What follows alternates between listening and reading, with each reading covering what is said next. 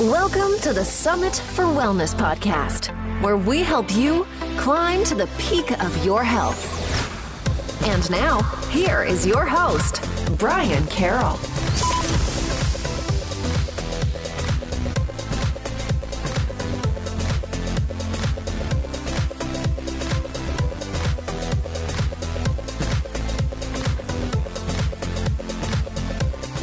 Hello, and welcome to episode 72 of the Summit for Wellness podcast. I am your host, Brian Carroll, and today we have Tara Hunkin joining us to talk about neurodevelopmental disorders in children, especially ADD and ADHD.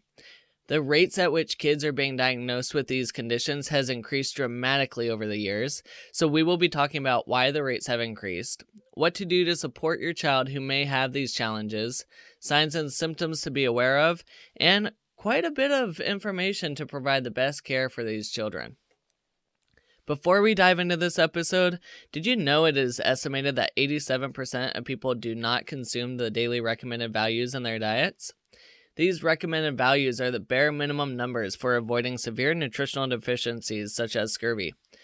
But this is why I have been using Athletic Greens every single day. It is made from 75 whole food ingredients, so you get way more nutrients than just the recommended minimums. Plus, these nutrients are coming from how nature intended, so your body absorbs them much better than it does from a pill. To learn more, go to summitforwellness.com/greens. Now, let's dive into my conversation with Tara Hunkin. Tara Hunkin is a nutritional therapy practitioner, certified GAPS practitioner, restorative wellness practitioner, mother and founder of My Child Will Thrive, and the host of the Autism, ADHD, and SPD Summit. She is passionate about helping parents like you because she has been in your shoes. Doctor visits left her with more questions than answers, and she soon realized that it was up to her to figure out how to get her daughter the help she needed. Thank you for coming onto the show, Tara. Oh, it's my pleasure. I really appreciate you having me here today.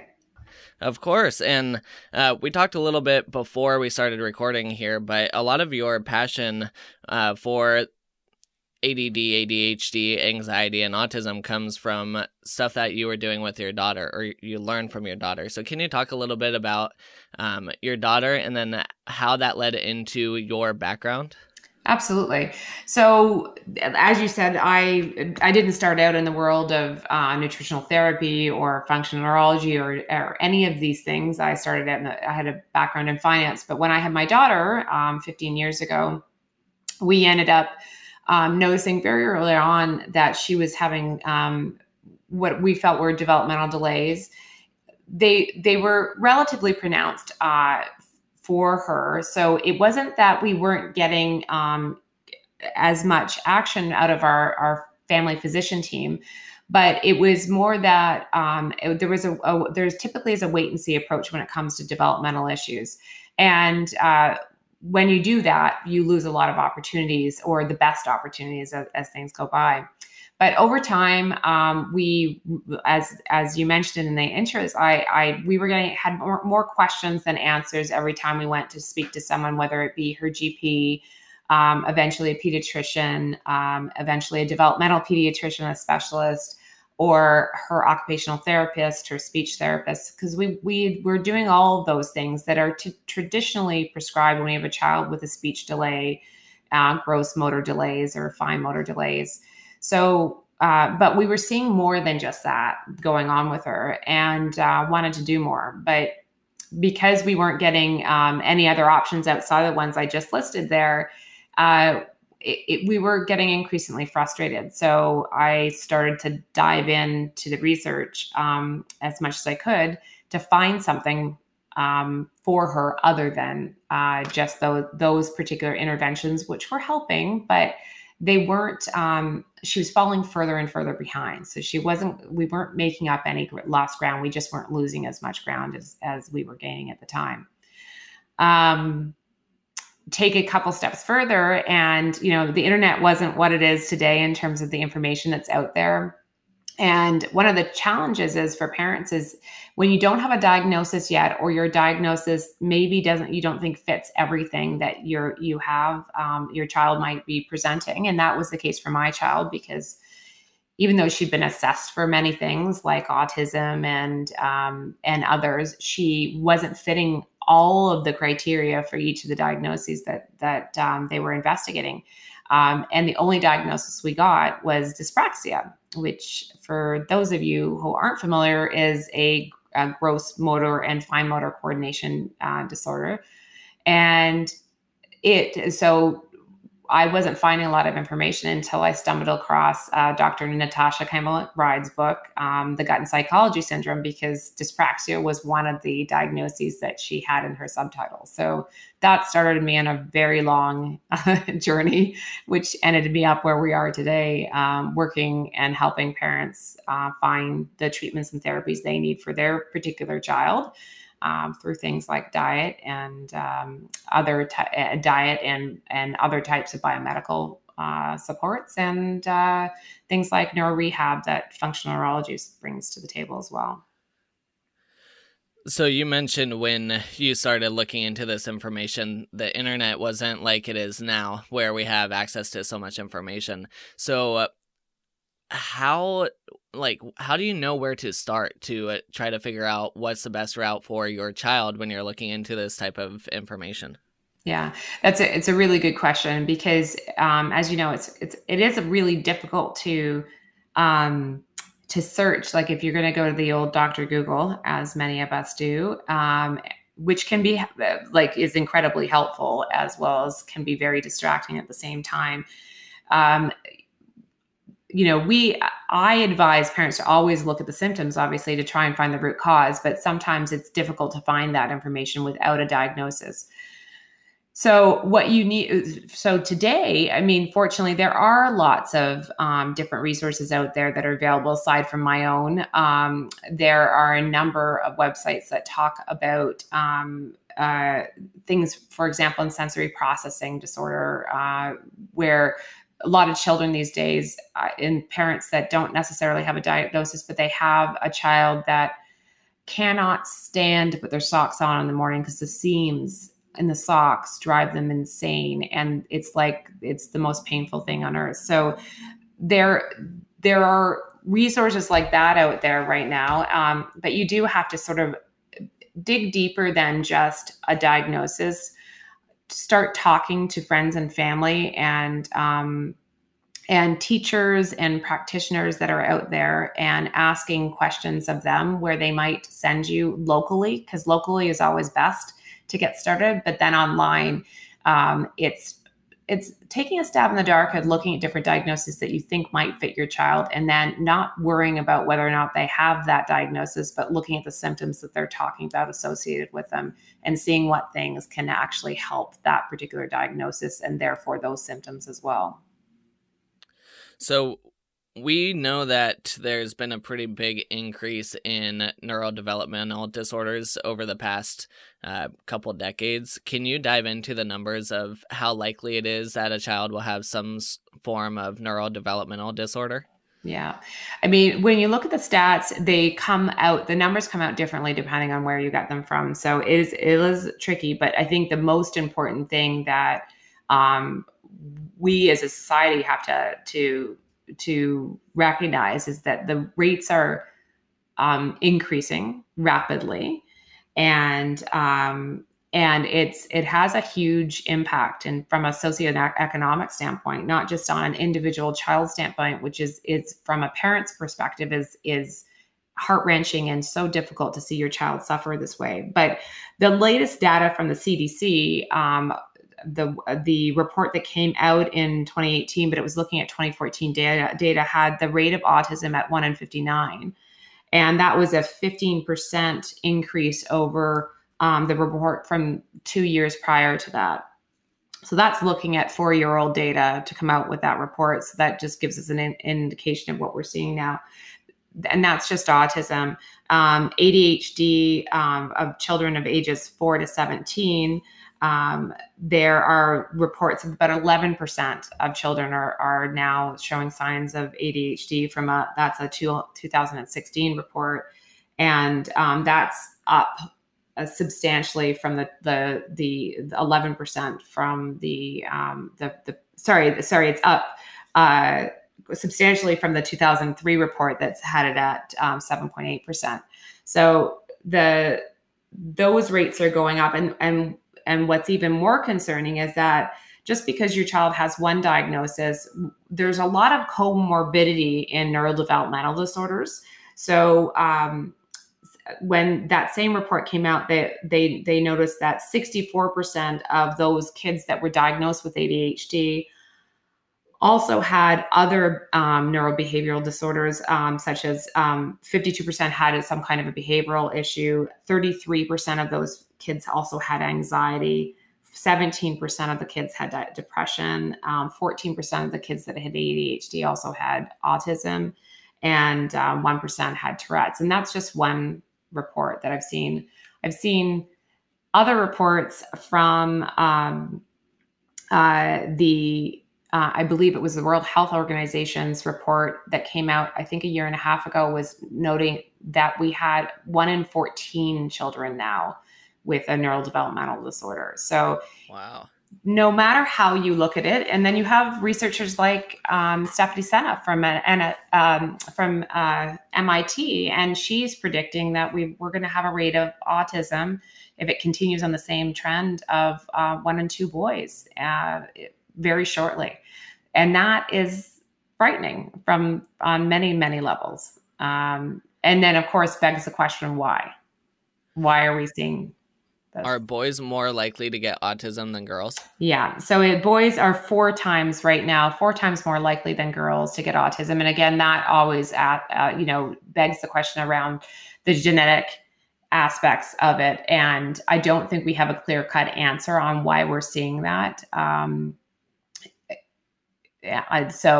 But we do know that the boys do have, and there's also a diagnosis aspect of that. So a lot of people are arguing that these rates are going up because the diagnostic criteria is changing. So they're capturing more diagnoses. That may be true to some extent, but the reality is that, as I mentioned with my own daughter, she has a number of significant challenges she had to overcome. And she was just off the diagnostic criteria. So we also have a whole onslaught of children that aren't being captured within that diagnostic criteria that are having challenges as well. And it doesn't really, even if the diagnostic criteria has changed and we have better identification, it really doesn't account for the rate of change that we're seeing. And neither does obviously genetics, because our genetic makeup is not changing over time. The only thing that's changing is our environment. So we obviously need to be looking at the environment that our children are growing up in and being conceived in, and everything else, and how that's really impacting their health and therefore expressing in neurodevelopmental disorders as a whole. Is there a common age range where most of the diagnoses are found, or is it very individual? Yeah, well, I'd say that it is individual, mostly because certain of the diagnoses, like autism, although kids are being diagnosed a lot earlier, typically the severity is more. They're being diagnosed earlier. The process to diagnose and the types of testing, sometimes it's really hard to be definitive in a diagnosis early on. So when I say early on, I'm saying ages 2 to 5. Part of the challenge is right now, too, we do not have enough people that are trained appropriately to diagnose children with things like autism. And in terms of ADHD, yes, that sometimes the diagnosis comes really early. I think part of the challenge is that, again, depending on where you live and what medical system you're in and your access to these types of things, 1, you may not be able to get in for a diagnosis. 2, they may not recommend you going through that process yet. And a lot of kids don't actually start that process of being diagnosed until they are in the school system. And then that can take a fair amount of time as well, which is why we always say, don't wait for diagnoses. Are great to have because they're very helpful from a insurance standpoint or a public funding for certain services and supports. They are also important sometimes for people to accept what's going on with their child. So they sometimes need that in order to really start moving forward.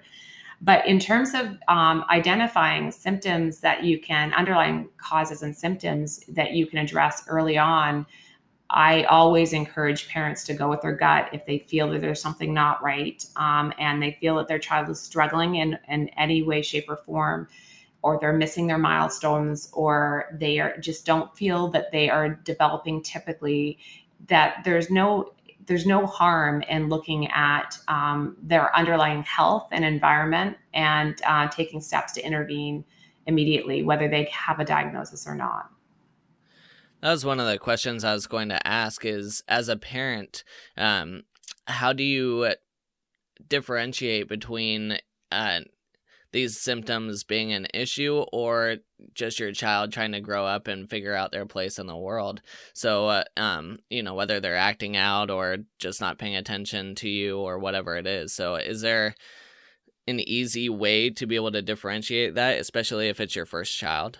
Yeah, that's a really great question, because as a parent of a first child, when we were going through this, you don't know, because you don't have that benchmark and you don't have that experience. I do believe very, very strongly, though, in parents' instincts as to what's going on. So if you are instinctually feeling that there is an issue there, and that you can sort of see the trajectory that your child is taking, and where this may become a problem in terms of how they're going to interact in the world as they go on, that would be one way to decide when to do things. The other thing is looking at their underlying health. So if we go back and focus on the health of the child, so are they sleeping well? Do they have challenges with textures and types of foods, and they're very picky in their eating style? Do they have digestive distress on an ongoing basis? Are they always getting sick? Or do they seem to actually never get sick, which is also a red flag? So when we start to look at those underlying health issues, and just look at those first, then also one of the things that I'm very, very adamant about is that parents get a proper functional neurological assessment of their child, because one, it's non-invasive, and it's somewhere where we can check to see, is that brain developing the way it's supposed to be developing? And one of the things that we'll do during that functional neurological assessment is to do check their primitive reflexes. And these are reflexes that are everybody is born with, or they should be born with. They check them when the kids are born. Do they have, you're familiar with things like the Babinski reflex, on the hand and the feet, the grasp reflex, the Moro reflex, the startle one, the seeing if the baby startles. And these are all reflexes babies have, either to help them in the birthing process, or it's survival instincts to help them survive in those early months of life. Ultimately, those reflexes get integrated, what they call integrated, and they morph into postural reflexes. And those have other purposes, and that triggers further brain development higher up in the brain from the brainstem, then going further up into the brain. And if those reflexes aren't integrated appropriately, you won't get that further development, and you'll start to see some milestones that might be missed. Like, did they not crawl until late, or they didn't crawl at all? Some kids skip developmental processes as well. We think they're really advanced, but they're actually skipping things they should be doing. So having someone who really knows how that brain develops, what those milestones should look like, can be a really good indicator of whether or not what you're seeing is just a personality trait or is a brain development challenge. And do you recommend that assessment for every child?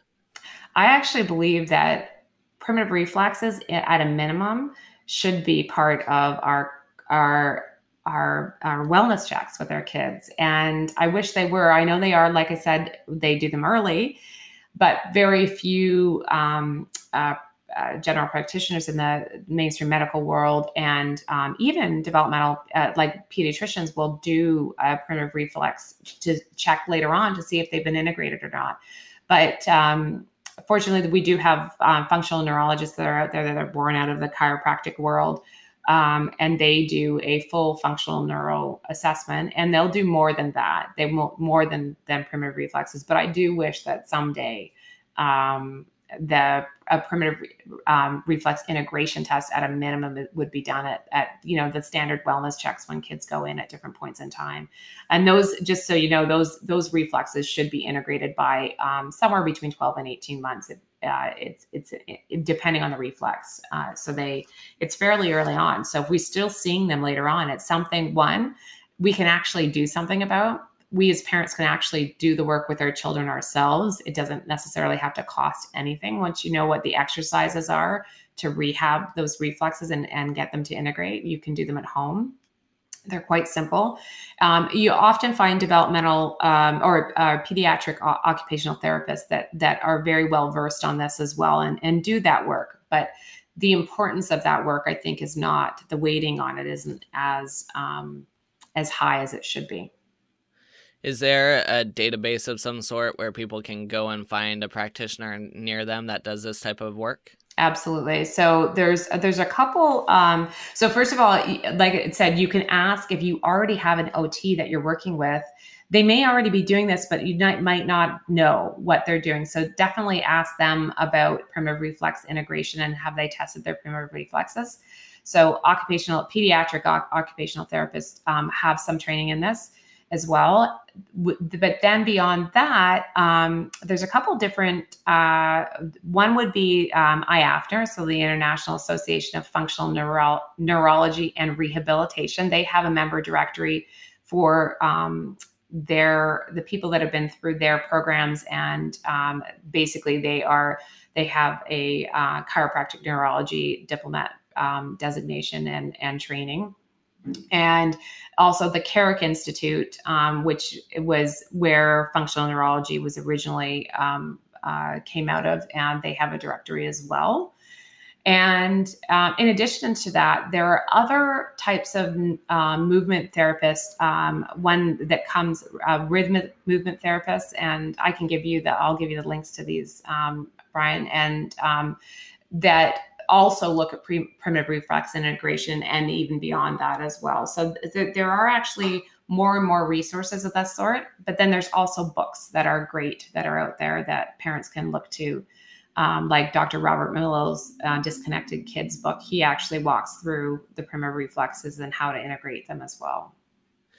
And we'll have all of those links in the show notes at summitforwellness.com/72. So if people want to find those links, that's where they will be.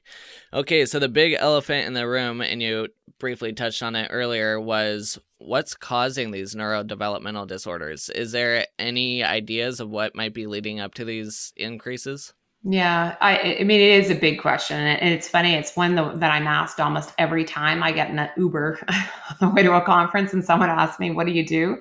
And why is this happening? I mean, as like you said, I touched on it before, we're having a very rapid increase in the rates of these challenges. The only thing we can really logically look to is environmental factors. So when we talk about that, we can talk about generationally, how has the environment that we are exposed to every day as parents, and then obviously having these children, and the children themselves, how has that environment changed so drastically that it's impacting the health of our children? And I think that what we're seeing is parents that have been exposed to, we're a few generations into a lot of changes. I mean, in the last 100 years, we're talking about a big change to our food system. In terms of more recently, we're seeing more and more chemicals being used in our environment, and also then getting into our food as well, that we know are having an impact. And there's lots of research into that now. And then we're also, a lot of other things have changed in terms of our children's environment. We have also in the last, I don't know, 40 years at least, been more and more, everybody's disinfecting everything. So the microbiome exposure changes. We're using a lot more antibiotics. I think the impact on the microbiome from the use of antibiotics has also changed things. And we're also exposed to a lot more EMFs, the electromagnetic frequencies in the world that we were never exposed to before. And I don't think anybody can tell you for sure the extent that impacts us, but we're seeing that people are definitely impacted by being bombarded by so many different EMFs all the time.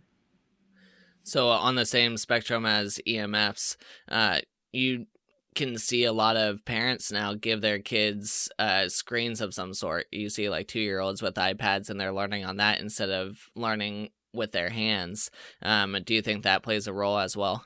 For sure. It's funny. I remember when I first had my daughter, and I think something that was really big when she was born was Baby Einstein videos. And I don't think they're around anymore, but it was a big deal back then because the woman who started this, it was just videos with puppets, and so videos with puppets and Mozart playing, because there had been some studies that had said that, like the baby, and it's true, there are lots of studies about how music impacts the brain, and that is very, very true.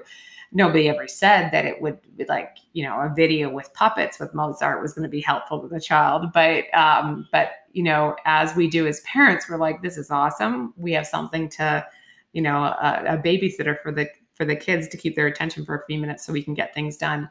So I am completely sympathetic to the plight of all parents that anytime a piece of technology or something, or a trick or tool or toy, like we used to call the exercisers, which are the little round things that you put your baby in. We used to call it the circle of neglect. It was so you could put your child down and walk away because they'd be entertained by the things around them. But they, couldn't move appropriately because they were trapped. And we knew they were safe at least. But like you said, the brain develops through experience. So it develops through sensory. It develops from them crawling on the ground and everything else. And I used to think that it was the whole TV, don't let your kids in front of the TV for long, because we didn't want them sitting. And it was more about exercise and cardiovascular health and everything else. And it's actually really about brain development. So getting outside in sunshine, obviously we know that's also great for vitamin D and all that, but being outside in the real world and touching and feeling and experiencing those things is essential to brain development. So as soon as we sort of compartmentalize them and sit them in front of a screen for too long, or in an exerciser, as I did, in front of a TV with some puppets and some music, you're not giving them everything they need to give. Well, you're not giving their sensory system what it needs to then help the brain take the next steps in terms of development. So that is another perfect example of how things that we can do differently. That's really simple to make sure that our kids' brains are developing appropriately as they age. Awesome. Well, we know that a lot of kids that are diagnosed with ADD, ADHD, they're usually prescribed medications, and often these medications are stimulant type of medications. So are there pros and cons for that type of medication? And can you touch on alternatives to that as well? Yeah. So I mean, medication is a really touchy subject in terms of for parents and educators and everything else. So it's a really tough decision to decide whether or not to put your child on medication. And one thing that medication, the stimulant medications in particular, are good for is actually, if they work, your child does have ADHD. It's a quick diagnostic tool for some people, because if they work, it's that part of their system that it truly is ADHD. So I'm not saying that people should use it for that, but it is a sign that you know that that's a problem for the child. So that being said, the challenge is that the studies that are coming out about the longer term studies that are coming out around these stimulant medications and the kids, giving them, especially the age, we're seeing them being given them at younger and younger ages, is that it is interfering with brain development. And so we could be giving them something that, yes, helps them, and it doesn't help all kids, and not just because they don't have ADHD, but the side effects sometimes for some kids, it really detracts from the benefits. But you will hear lots of impassioned pleas by both parents and children who were put on medication, saying that it really helped them focus and get things together. The problem is that we don't want to be doing something that potentially has long-term benefits that we can't erase.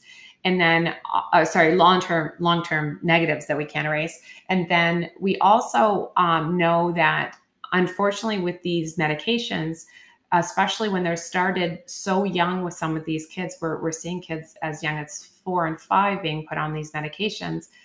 When they're on these medications so young, the dosage, they become they have to increase the dosage over time in order for the effectiveness to stay steady, because they become more and more tolerant to them, I guess I think there's a better word for that. But so what ends up happening is there's a point at time where they almost, what you could say, age out of the medication, where the medication won't be effective anymore. And so then the question is, then what do you do? So now you're an adult and the ADHD medications aren't working anymore, and you're taking a very unsustainable higher dose that doesn't work anymore. Coming off those meds is very difficult and has to be very carefully monitored, and because it can have huge impacts. And so that's why looking for alternatives, even if you find that ADHD medication helps your child initially, it is always advisable, in my opinion, to look to other things to find out why and what your child's brain needs in order to correct it. So that being said, what can you do? So again, we go back to looking at the brain development itself. So getting that functional neuro assessment and looking at if there's things like primitive reflex integration and other things that need to be done, other types of neuro rehab. There's lots of those out there. Neurofeedback therapy has been shown to be as, if not more effective than medication.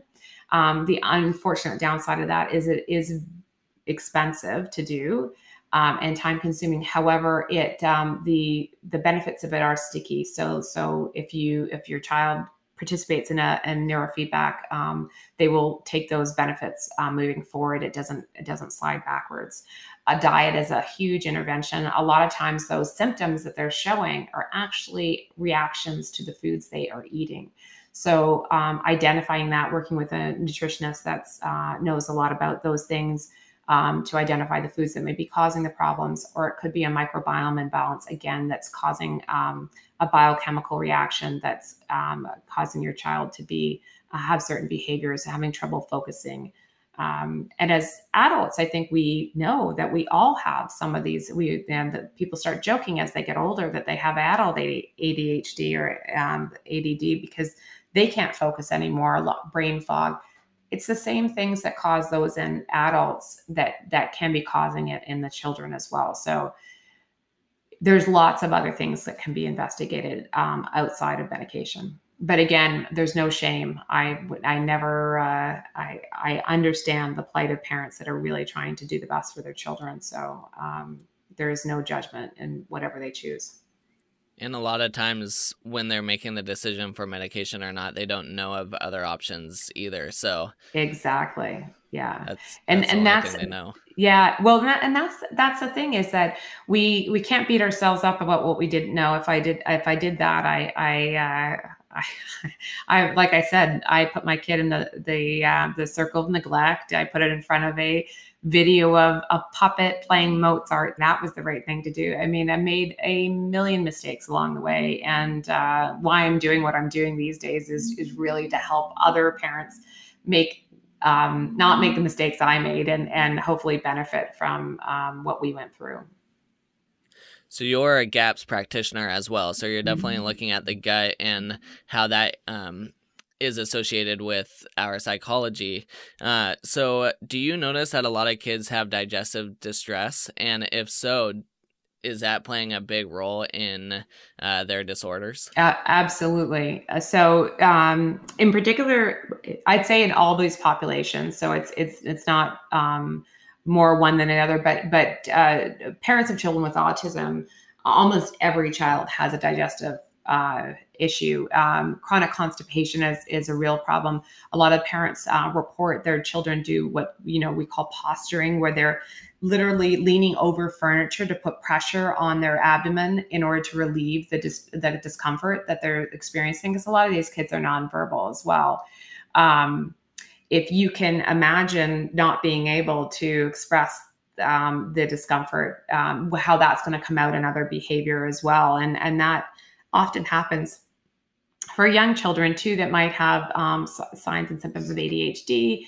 It may be a behaviorally related to what's going on in their guts as well. And what happens is when, as you know, as a nutrition therapy practitioner too, is when we don't break down, for example, the proteins that our children are ingesting, they're also then not breaking those down into the components and being able to create the neurotransmitters that are essential for regulating and balancing out those emotions, and in terms of which ones are excitatory versus suppressive. So these are the things that we want to look at. Is we want to go back down to the basics of making sure they're getting great nutrition, they're able to digest their food, and ensuring they don't have this digestive distress that ends up causing other symptoms as well.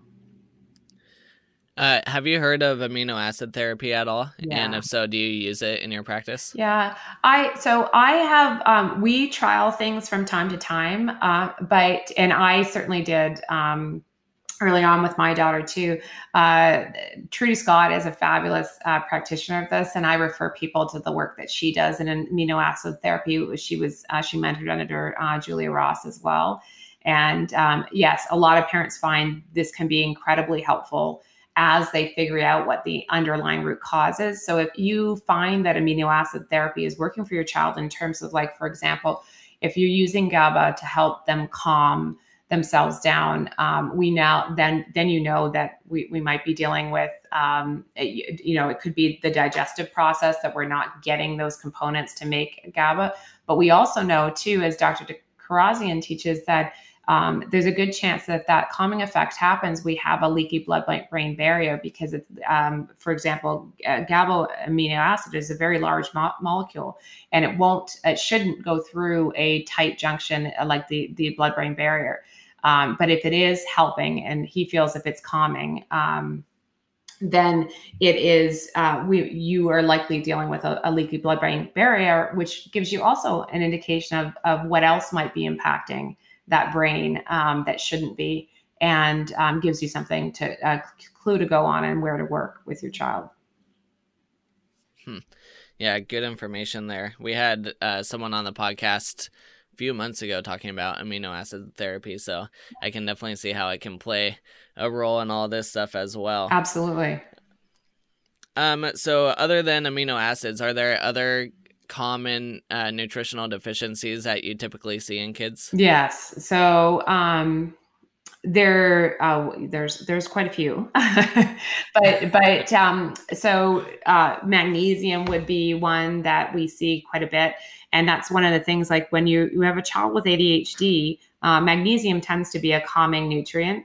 So it's actually a great way to trial, again, getting more magnesium in their diet, or having them take Epsom salt baths, because magnesium actually is very difficult sometimes in terms of absorption in the gut if you have gut issues as well, and cleaving the minerals off through digestion. So if you're dealing with digestive distress, getting the magnesium in other ways, so topically through absorption is a great way to do that as well. We often see zinc deficiency and iron deficiency in children with ADHD, omega-3 fatty acid deficiencies. So there's quite a long list, and selenium, and trying to think of the other ones that I talk about quite a bit. But there are quite a few, and that goes back to what you asked about the digestive system. Some of the kids aren't ingesting enough of these. We're not eating enough in our diets, but often it's just the digestive process not being robust enough, and not breaking down all the foods that they're eating appropriately, so that they can be absorbed and then utilized in the body. So anytime you try to give children a dietary protocol, children can be very stubborn when it comes to food, especially if they grew up eating a lot of sugary type of processed foods. So how do you get them to make changes so that it can benefit some of these disorders and challenges? Yeah, it's tough. So, I mean, if I was to say anything else, I'd be lying. It's not easy. There's a lot of different ways you can go about doing it. And I advise people to figure out what works best for them. But there's the old Band-Aid approach. So the first thing I will say is that everybody in the family needs to make the same changes. I think it's very, very difficult to be successful long-term if you have one child in the house that's eating a certain way and everybody else is eating a different way. So now, that being said, obviously, if they have a food intolerance to something that's a very healthy food, and we're keeping it out of their diet for a time being. I'm not saying everybody else needs to keep it out of their diet, but when I'm saying that we want to remove processed foods from their diet, it's better for everybody in the household anyway. So it's something that is healthy as a family, and you need to model the behavior for your child that you want them to take. If mom and dad, brother, sister, or even just brother, sister are eating highly processed foods and all the things that this child used to love, they will not understand and get why they have to make that change. A lot of the kids also have to deal with sensory issues, and that is a big challenge for parents as well. So sometimes you need to work with a therapist to work on that. But again, if you're working on some of the neuro rehab work to deal with the sensory issues, those things can go away over time as well, and help you make the dietary changes you need. But the other way of going about it, so there's one, we all need to be taking part in it in some way, shape, or form to model that behavior. You need to get rid of everything in the house that would be a deterrent from them making the change. And then the next thing is you kind of have to decide whether or not you're going to take the approach of squeezing out the bad and by bringing in more good. So just gradually adding in more and more things you want them to eat that crowds out the things you don't want them to eat. And finding substitutions, because usually the first step we ask parents to do is go on a gluten-free, casein-free diet, and ideally a gluten-free, dairy-free diet. But there is evidence around gluten and casein proteins being a challenge. And we see a lot of parents see great results just by removing those two types of proteins from their child's diet. So we try to make it simple that way, so they start there. So when you're doing that, you can crowd them out, and you can also just start replacing the gluten-free, the regular, whatever they like, mac and cheese, with a gluten-free, dairy-free version, and seeing if that works.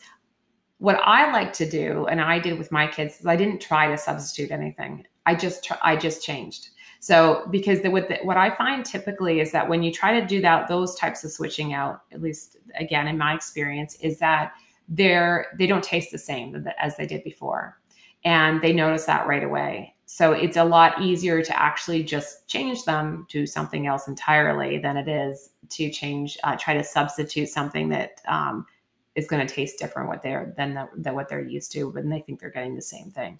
So there's those approaches. And then the other one is the Band-Aid approach, which I did with my family, which can be very helpful, and it can be very, very, and it worked really well for my family. We made a proclamation, and we had a great big party with all the things the kids thought that they really loved. the day before. And then we said, and we're done with that. And it all went away. And we just started fresh for the whole family all at once.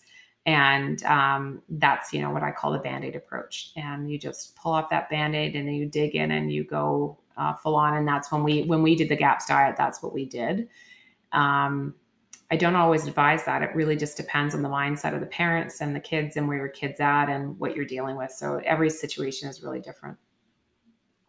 And if your child is middle school or high school, like at that age where they're old enough to fight back and make decisions, oh yeah, how do you deal with that? Yeah, that's a tough one. So I'm dealing with that now because I have a middle schooler and a high schooler, and they are at that point. Now, fortunately, we made interventions quite a bit before that. So a lot of education has gone into it, but absolutely your kids are going to go out. They're going to make changes. You're not going to be able to control their environment anymore.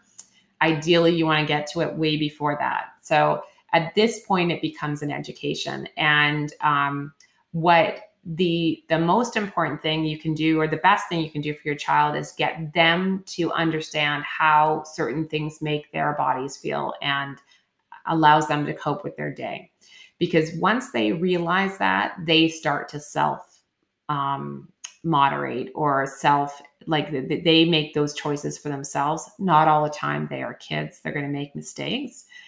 But when they recognize and then acknowledge that something doesn't make them feel good, or they realize that they couldn't control their emotions and maybe it was what they ate that day, it's a lot easier to get them to start making good decisions for themselves and most of the time, as opposed to not at all. So that's what we do now, because I know I can't control the environment all the time anymore. So I need to know that they're going to try to find a way to make good choices on their own. Yeah, like you said, the best thing you can do is educate them, because they get to a point at some point where they think they know everything and they go to their friends' houses and eat whatever they want. And yeah. So. Well, and I try hard. I'm not always successful to not go, I told you so, when they come home and they're doubled over in pain because someone decided to overindulge. And even for us, it being even in what I would call gluten-free junk. So, even if they're not, completely going off book, but they start to eat a lot of processed food, they notice a difference pretty quickly, or they go out to eat somewhere and there's some cross-contamination or something. We're at a point now where they recognize how they feel after they don't eat the way they should be eating for themselves based on their circumstances. And it's helpful. It's not perfect, but it's better than the alternative. All right. Do you have any final thoughts that you want to share about, working with people that have some kind of neurodevelopment disorder and how to be able to support them? Yeah, I think the best thing that parents can do for themselves is cut themselves a lot of slack. It's not easy. You are not going to get it right on the first go. But the one thing I do tell everybody to do, and it's not something that we love doing, but it's documenting everything. And when I say everything, I mean everything. And this is because it gives you the best clues on how to get to the right solution for your child the fastest. And that is, so watching those trends and documenting everything, I advise people to keep a very detailed medical history. You're typically going in for a lot of appointments, a lot of different places, and every place has a different intake. I recommend everybody keeps copies of any intake form they fill out. I have a master document that I have available to people, and they then can take that with them. So they make sure that they give the right information to their practitioner every time, because we forget over time if we haven't written it down. And then tracking their food, mood, sleep, and poop, and looking for trends in that is another key tool for yourself, for the practitioners. The practitioners you work with, I guarantee will love you if you bring in lots of good detailed records. And then also understanding why you're taking on any particular treatment or therapy. We need to know why we're doing something, what to expect as an outcome, when we should be reviewing what we're doing. So we set our expectations and we understand why we're doing something so that we have the motivation to keep going when it gets tough. So it really isn't an easy path, but it's doable. And fortunately, there's more and more resources out there to help you along the way. Awesome. At this point, usually I ask people what their morning routine is to help prepare them to be at their best health possible. But since you have a child that has challenges as well, and you're a parent, I would love to know, what is your morning routine that prepares you to be able to deal with the challenges from your children and to be able to support them the best that you can? So my morning routine. So the best morning routine, I don't always have the best morning routine. I'll tell you that. So again, it's about cutting yourself slack when you have kids that have a lot of stuff going on. But actually, one of the best things you can do for yourself is to look after yourself when you have a child with a special need. So when you have a child with special need, if you aren't looking after yourself, you're going to at some point have some kind of a health challenge of your own, and you won't be able to look after your child. So it's about planning the day in advance, especially with kids with special needs, because that keeps our sanity intact. So knowing what you're going to feed them each day, and planning in advance for that.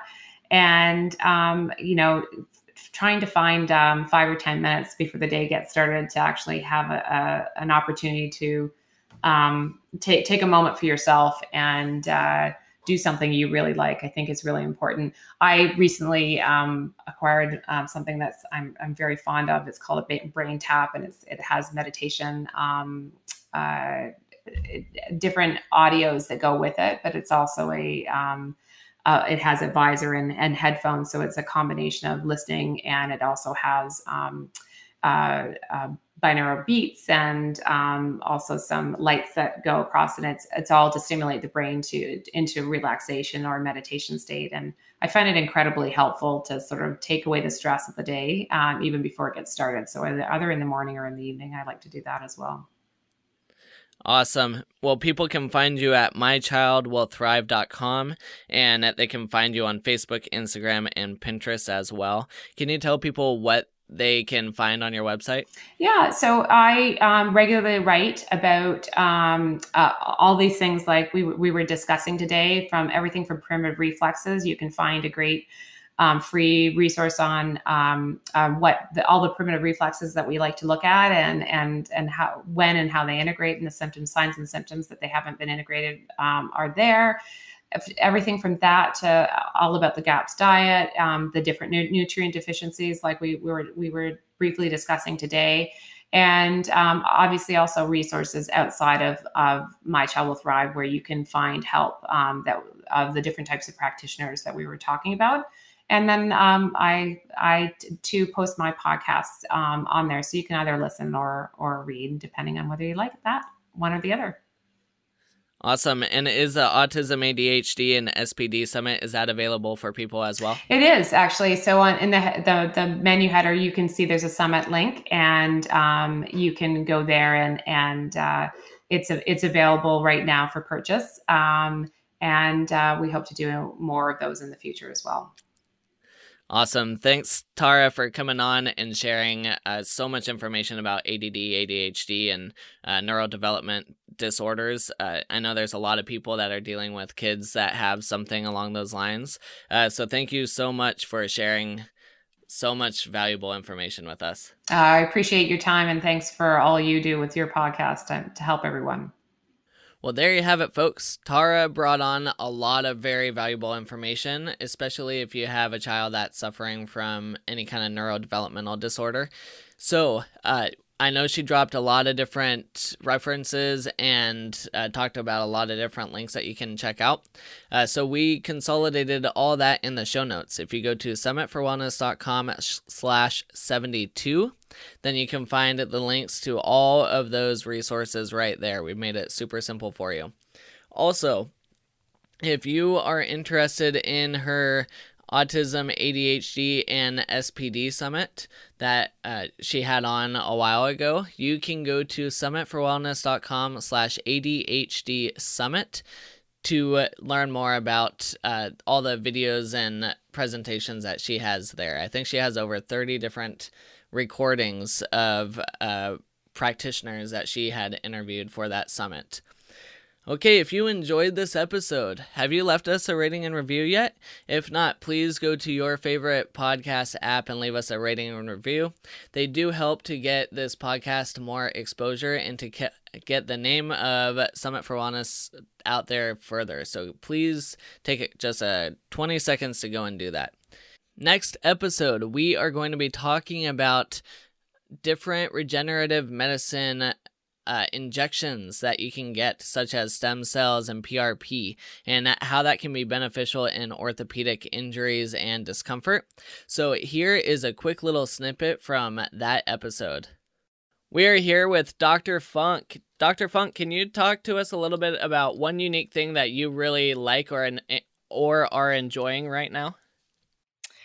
Yeah, so as of this past year, I am such an Outlander addict. And when I say Outlander addict, it's not just the TV series, but I mean, head over heels into the books. And I was telling Brian, each book is about 1,000 pages, and I am the biggest bookworm when it comes to reading the series. And my husband's like, I have lost my wife to this book called Outlander. And anyway, so I love the series because it has strong female lead, as well as a strong guy, her husband. And then it's got medical herbalism in it. I've learned tons of herbs, tons of just medicine in general. And it's got war, it's got intrigue, like anything that you can ask for in a book, it's got in it. So I am ever grateful to Diana Gabaldon for writing such an awesome series. It's my favorite book series of all time.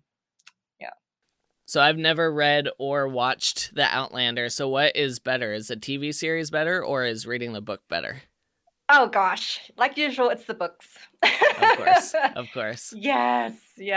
But yeah, I mean, who has time to read a 1,000-page book? But I guess you sneak it in when you can. So, Dr. Funk, can you tell us what we'll be learning about in our interview together? Yeah, so we'll be learning about the different regenerative injection therapies that I do in practice. Typically, they are perineural injection therapies, prolotherapy, PRP, and stem cell therapy. We'll also learn about some of the conditions that they're indicated for, what are some of the risk factors, and yeah, who might be a good candidate for it, and what are the costs, for example. So those are all things we'll be talking about. Awesome. And what are some of your favorite foods or nutrients that you think every single person should be getting more of in their diet? Ooh, food-wise, I love food. I would have to say cilantro. I was teasing a friend about this the other day, and she's like, you put cilantro in everything, and it's a good detoxifier, for God's sakes. And in Vietnamese food, you actually, I'm Vietnamese, so growing up, I mean, we use cilantro in pretty much everything. But in terms of being more serious, in terms of nutrients, I would have to say, living stressful lives and pushing our bodies hard and fast and strong. I notice as I'm starting to age, I'm having to do more adrenal support. And so, I normally take adrenal support, and I recommend it for a lot of my patients. But also, I would have to say the number one nutrient that I recommend for patients in general is magnesium. And so I also see a lot of chronic pain patients. I do medical cannabis authorizations. And so for a lot of them, it's difficult for them to sleep. They're having a lot of GI issues. So yeah, I would say magnesium is a smooth muscle relaxer. It helps relax your brain, your gut health. So it's one of my favorite. It's one of the nutrients and supplements that I actually take. So do you have a favorite form of magnesium that you like? Yeah, so magnesium bisglycinate is very absorbable. I use a powder form. So I'm not a big pill taker. So most of my supplements that I take are in a powderized form. So I use the Designs for Health magnesium bisglycinate, and I love it. It definitely makes a big difference for me as well. And so that, and I would say electrolytes in general. Awesome. And what are your top 3 health tips for anyone who wants to improve their overall wellness? Ooh, okay. So I mentioned it before, but sleep. I love sleep. I would, yeah, definitely have to say having good sleep. I've never had issues with sleeping before in my life, and listening to patients, after 13 years of practice, I feel for those patients that are unable to sleep. So for me, I really get my 8 to 9 hours of sleep. And so that, and then I would say, getting good sunlight and like grounding yourself. So, I've hiked up Sarah Mountain barefoot. I've pretty much in the last few years have changed over to, zero lift shoes. And it's been one of the best things that's ever happened to my foot, because I've had bunions before and I've injected with prolotherapy, but I've actually improved the arches in my feet by switching over to like Vivo Barefoots, for example, are the companies that I use in Zero. And yeah, so making sure that if you're at home, like take off those darn shoes and walk around barefoot, walk in the grass. To me, it's one of the best feelings, and it reminds me of childhood. Not only that, but there's energy that gets transferred when you're walking barefoot, especially when you're out hiking. So I know that when I'm hiking barefoot versus hiking with shoes, there's so much more intent, right? The intention is there, like where my feet is hitting the ground and what I feel, all the nerve endings in my feet. Like it's pretty amazing, like the drastic difference when I'm barefoot versus not. So yeah. Yeah, I've never hiked barefoot, but I use minimal shoes. So I do allow my foot to kind of wrap around rocks and roots and everything, but my feet just aren't callous enough to go fully barefoot yet. So awesome. It sounds like we have a really good episode coming up, and people can listen to that next week. As you can see, there's going to be a ton of information in this upcoming episode about regenerative medicine injections. So make sure you stay tuned for episode 73. Keep climbing to the peak of your health, and we will see you next time.